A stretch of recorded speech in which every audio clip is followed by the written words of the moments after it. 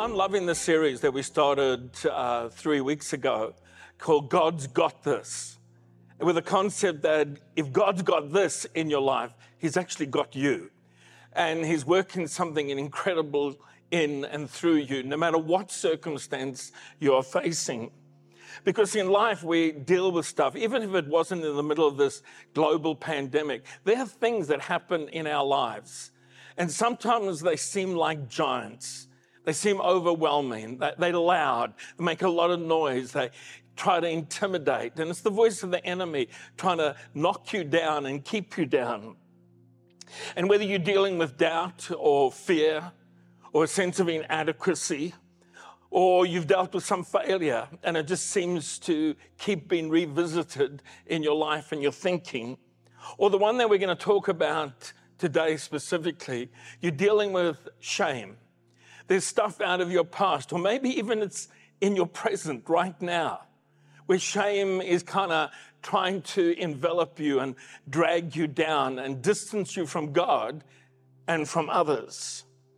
And if you invite Jesus into that, he's the one that deals with our failures. He helps us put our past shame behind us and washes us clean. He restores faith as he encounters us. He renews us in our confidence and in our strength so we can walk confidently and boldly through this life in Jesus' name. So let's jump into this topic, dealing with shame. And Isaiah is speaking on behalf of God to a woman who's dealing with something that was extremely shameful out of her past. And prophetically, he's speaking over the whole nation. But I love this phrase, Isaiah 54 and verse 4. Fear not, you will no longer live in shame. Fear not, you will no longer live in shame. And I believe that as I speak that, that's a prophetic word over people's lives right now. Your shame might be public, or it might be private, only a few know, or maybe it's secret shame. And God wants you to hear today, fear not, you will no longer live in shame. I want to talk a little bit about the genesis of shame, and I'm actually playing on the words because we're going to go right back to the book of Genesis. It says, now the man and his wife were both naked, and they felt no shame. As they were created, clothed in God's glory, they did not know what shame felt like.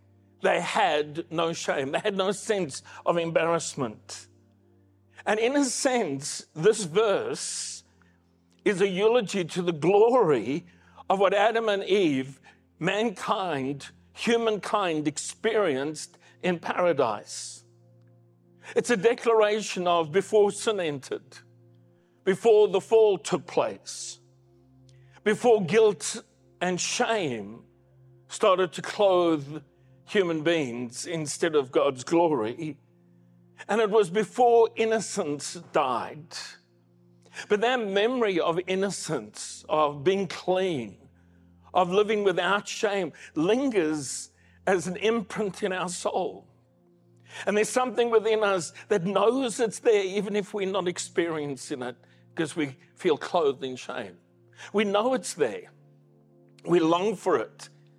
And the sad thing is, if we can't find it in this life, that sense of innocence before God and others, we try to dull the guilt, dull the shame by doing things that actually bring more shame back into our lives. And there's this terrible moment when Adam and Eve had disobeyed. They disobeyed God and they plunged humanity into the darkness of sin. And it says at that moment, their eyes were opened and suddenly they felt shame at their nakedness. So they sewed fig leaves together to cover themselves and they hid from the Lord. There's so many insights into that passage, but suddenly they felt shame. They'd never experienced that emotion, that thought process, and now they plunged into it. And the instinct is to cover up, to hide from God, to hide from others. And you and I know that shame actually has a voice. We've all heard it in our heads, spoken over us perhaps. Shame on you. Shame on you. But we want to talk about shame being off you today. And whether those words, shame on you, have been spoken by someone else over you, perhaps they were words that you spoke to yourself about what you had just done, or whether it's the whispered hiss of the serpent who's dragging something out of the past and saying, shame on you. The instinct of shame causes us to hide, to withdraw, to be less, and to live less than what God called us to do. Shame is annoying anxiety that eats away at our soul. It creates havoc in our soul. It's a deeply shameful and painful emotion. It's soul-crushing, and eventually warps something in our identity. So we know there's a voice, but there's also a thinking process that goes with shame. And the devil, using shame, seeks to make you a prisoner to your own thoughts. And every one of us has experienced shame to some extent or another, over something or another. But for many, it gets entrenched in your life. Maybe not in every area of your life, but there's that thing that happened. And sometimes it's not even what you did, it's what somebody did to you. And they ought to be shameful about what they did, but the shame gets transferred. And the enemy loves to take that and begin to warp our thinking. You look at Peter in the moment that he denied Jesus after being so confident that he wouldn't. Matthew 26 and verse 75, suddenly Jesus' words flashed through Peter's mind. Before the rooster crows, you will deny me 3 times that you even know me. And he went away weeping bitterly. Even after the resurrection, the shame clung to him, and he went fishing, and Jesus encountered him. And we talked about that in the first message in the series, dealing with failure. But Judas was another one who had betrayed him. And when he saw that Jesus was condemned, he was seized with remorse, tried to undo what he had done, and was rejected by the priests at the time and said, we don't want your money. And he flung it at their feet. And then he left. And here's a tragedy. He went away and hanged himself. Peter went fishing to hide from God. Judas took a far more extreme action. And it's tragic because there was redemption for Peter. And I believe with all my heart, there was redemption for Judas. And when we're caught in this shame thinking, we're vulnerable to perfectionism. And we try to make things perfect and control things because we've got to prove that we can do it right. That we can, with our perfect life, hide the shame that sits behind us. We become critical of others because we're so judgmental of ourselves, and we begin to see our flaws in others, so we begin to judge them. And we get locked into the self-defeating thought process with excuses and justification and blame and allegation and judgmental attitudes. But I love what the Apostle Paul says in 2 Corinthians 10, verse 3-4. We do not wage war as the world does. And shame is a weapon that the enemy uses to wage war against you. He says, we do not wage war as the world does. The weapons we fight with are not weapons of the world. On the contrary, they have divine power to demolish strongholds. And shame is a stronghold that the enemy seeks to establish in your mind. The word literally is translated fortress. But in these ancient times, fortresses were also places where they imprisoned people. And so the concept of fortress and prison becomes interchangeable. And Paul's playing on this. The stronghold becomes a prison. in your thinking that the enemy establishes.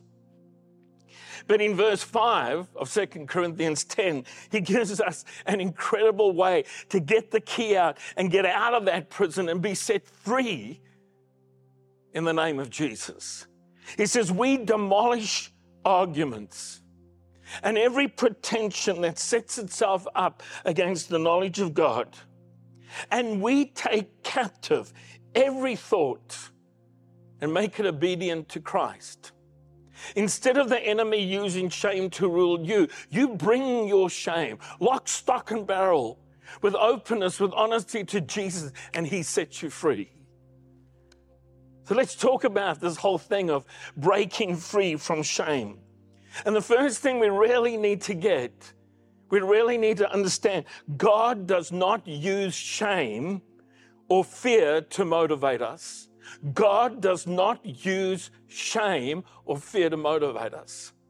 You may feel conviction, you may feel guilty, but conviction that is Holy Spirit inspired and led in your life will always lead you to hope, will always lead you to Jesus. Shame, as we saw with Adam and Eve, causes you to hide. Fear not, God says. Fear not, God speaks over you today. You will no longer live in shame. Do not be afraid. There is no more disgrace for you. You will no longer remember the shame of. And I deliberately left the rest of that verse off because he was speaking to a woman. He was speaking over the nation. But what is it that you are ashamed of? You will no longer remember the shame of. Jesus will set you free today. So let's talk about this. Number one, you can't change your past. Nobody's invented a time machine to go back and undo what you did, the choices you made, or, as we've talked about earlier, the things that were done to you. And it doesn't matter what your past is.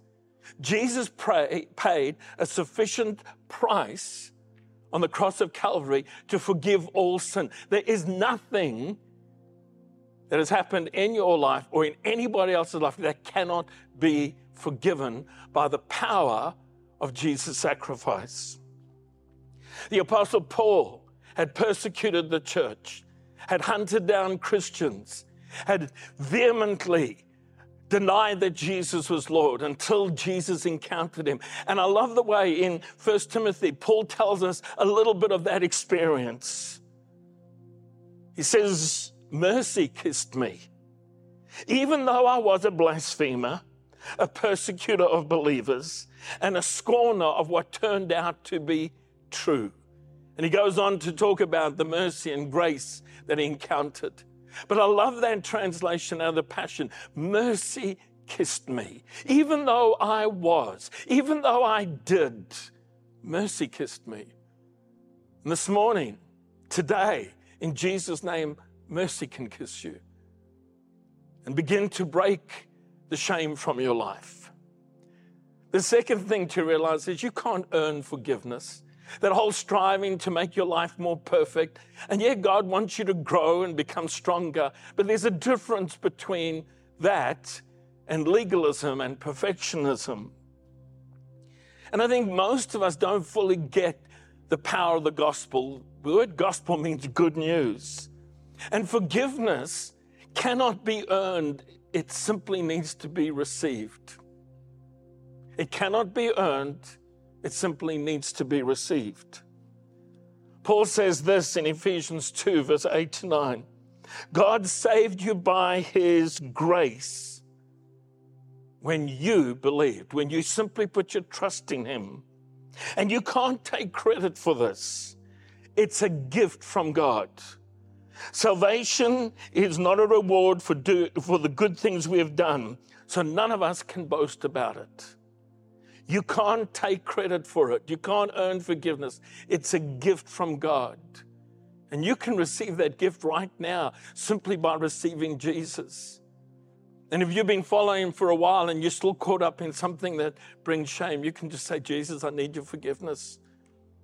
And his mercy is new and fresh every morning. So you can't change your past. You can't earn forgiveness. But you need to know this: Jesus took your shame. The prophet Isaiah declares this about the suffering Messiah: I gave my back to those who struck me, and my cheeks to those who plucked out the beard. And I did not hide my face from shame and spitting. Jesus took our shame head on. He faced it. In fact, in the book of Hebrews, it says he despised the shame. The very thing that causes us to despise ourselves. Shame causes us to despise ourselves. Jesus despised shame. He took it head on. He faced it so he could defeat it on the cross for you and I. Shame drives you from God's presence, but grace invites you to draw near to God. So you can't change your past. You can't earn forgiveness, but you can receive it right now in Jesus' name.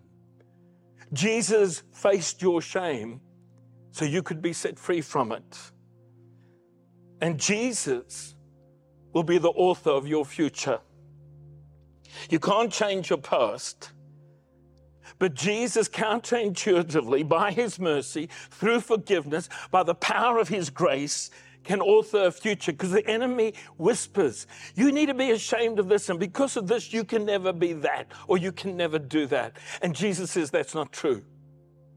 If you put your trust in me, I will be the author of your future. I will write your future. And it'll be a future of freedom, of mercy, of grace. Fear not, you will not experience shame anymore. Paul says in Romans 8 and verse 28, and I wonder if you can capture the fullness of this. So we are convinced that every detail of our lives is continually woven together to fit into God's perfect plan of bringing good into our lives for those who love him, who've been called to fulfill his designed purpose. I want you to catch that. It doesn't say God takes the good things or the moderately good things and weave them together and make something good and perfect for your life. It says he takes all things. Even the things that you would put in a category buried deep in your heart of a secret shame. Even that. And maybe even the public shame. He takes that and he weaves that together. Yes, with the good choices. But all of them he weaves together. And all you got to do is keep loving him and say, Jesus, do your will in my life. I love something that we caught in our devotional reading this week, which was a 7-day devotion by Bob Goff.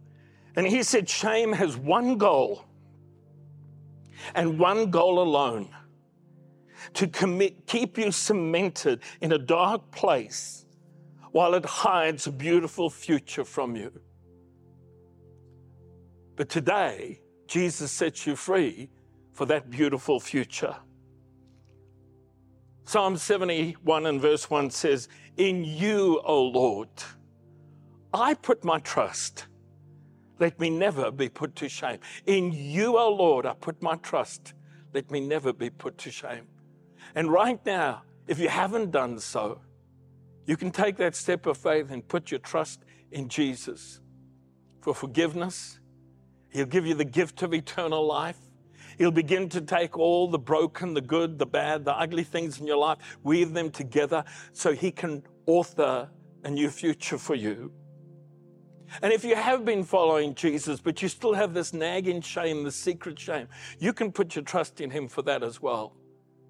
And get set free and live in the fullness that he designed for your life.